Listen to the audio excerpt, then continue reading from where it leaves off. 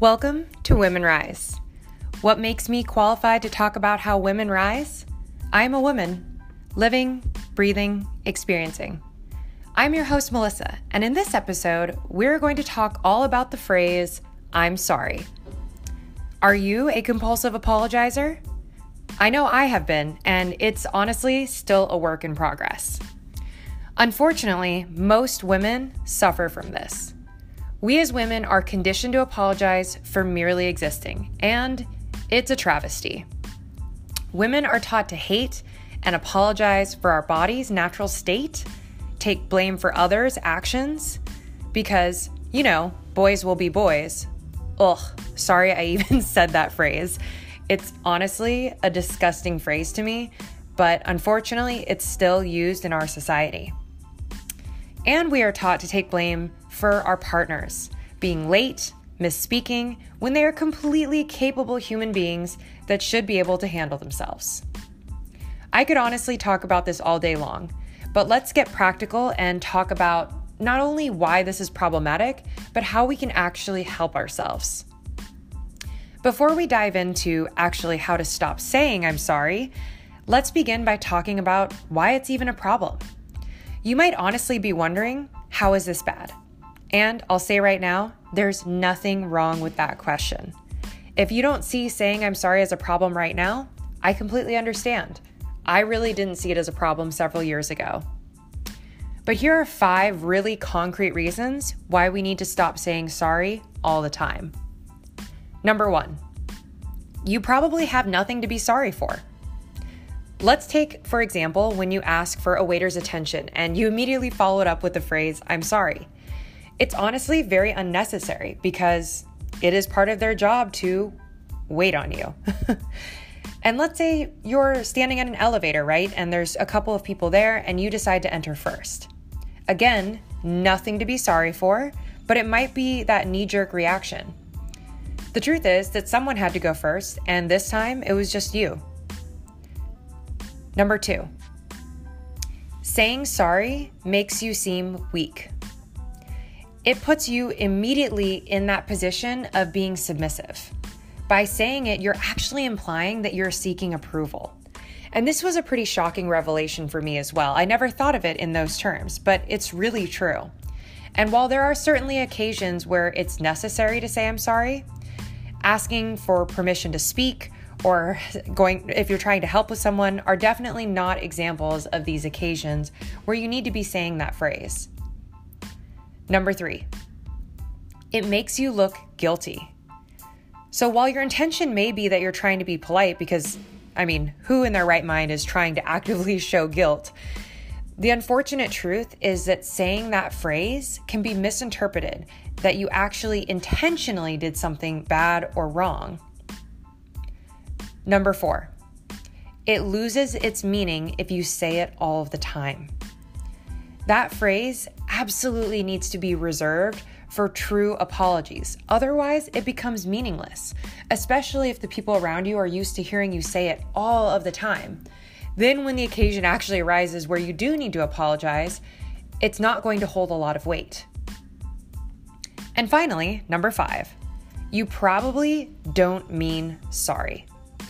The truth is that you mean something like thank you or excuse me, but we're just so used to saying I'm sorry that it becomes a habit. On that last point, that we probably don't mean that we actually are sorry and instead we're saying thank you, let's cover some examples of how you might actually replace the word sorry with a better phrase. Instead of saying I'm sorry, you could say, excuse me, pardon me, go ahead, after you, or your turn. And instead of saying, sorry to interrupt you, try saying, I'd like to add, I have an idea, or I'd like to expand on that. And instead of saying, sorry to complain, you could switch it to, thank you for listening. Now let's talk about email, right? Because this is very common practice in email. So instead of apologizing in an email, you consider saying something like, thank you for catching that. I appreciate you bringing this error to my attention. Or, thanks for flagging this issue for me. Now, let's say you're running late. This is a really common example of where we're constantly apologizing. But instead, consider saying, "Thank you for waiting for me." It may seem simple, but this very small shift can change your feelings from shame and burden to gratitude and worth. So I encourage you to spend it just one day and notice how often you say the phrase, "I'm sorry." And if you can catch yourself in the moment, of course, go ahead and replace it with a different term. But just bringing that general awareness and attention to the language that we use in every day is how we can actually begin to shift what we are saying. So I'll give you a little personal example. I actually did this experiment while my mom was visiting the other day. She came to Portland and I noticed we were both saying it quite a lot. So I work from home and I don't actually have to interact with people a lot while I'm cooking meals or doing a lot of daily things. And it was really interesting to see how much we both apologized when we were even helping each other. So we did that experiment and we spent the whole day holding each other accountable and just kind of pointing it out very kindly, of course. And I was floored to see how natural of a reaction it was for both of us. You know, in the first hour of even making breakfast together, we both, I think, apologized several times. And, you know, for simple things like getting in the way of one another or simply while making things. And at one point, I had left open the dishwasher, right? So the door to the dishwasher, and I kicked it very hard and scraped my leg and yelled out a little bit of an ouch. And my mom's immediate response was, "I'm sorry." Although me kicking the door had absolutely nothing to do with her. And while I thought it was very sweet and funny, we both pointed it out. And it was those moments of just kind of noticing, like, what would have been a better response, right? Of course, she was sad and had empathy for me kicking this door, right? And what was a different way that could have been said? Perhaps saying, "Yikes, ugh, I'm sad that happened." But we often abbreviate kind of our showing of empathy into the phrase, "I'm sorry." And thinking of different ways to actually phrase it or say what we really mean can be really helpful. So get creative, right? The ways I have listed here for you to replace the phrase "I'm sorry" are absolutely not the only ones. But oftentimes what we really just mean is "thank you" or "excuse me." So if you're at your wit's end trying to figure out what do I actually say instead, just go to those two phrases. Usually they will suffice. The truth is that we really need to become stingy with our apologies and gracious with our gratitude. Society puts enough pressure on us to be perfect and to take care of everyone else, so it's time we start taking back those phrases and the language we use and replace it with things like "thank you." It's one way that we can really start to take back, our own power, because like I had mentioned before, one of the biggest problems with saying "I'm sorry" all the time is it makes us look weak. Because it's not really what we mean.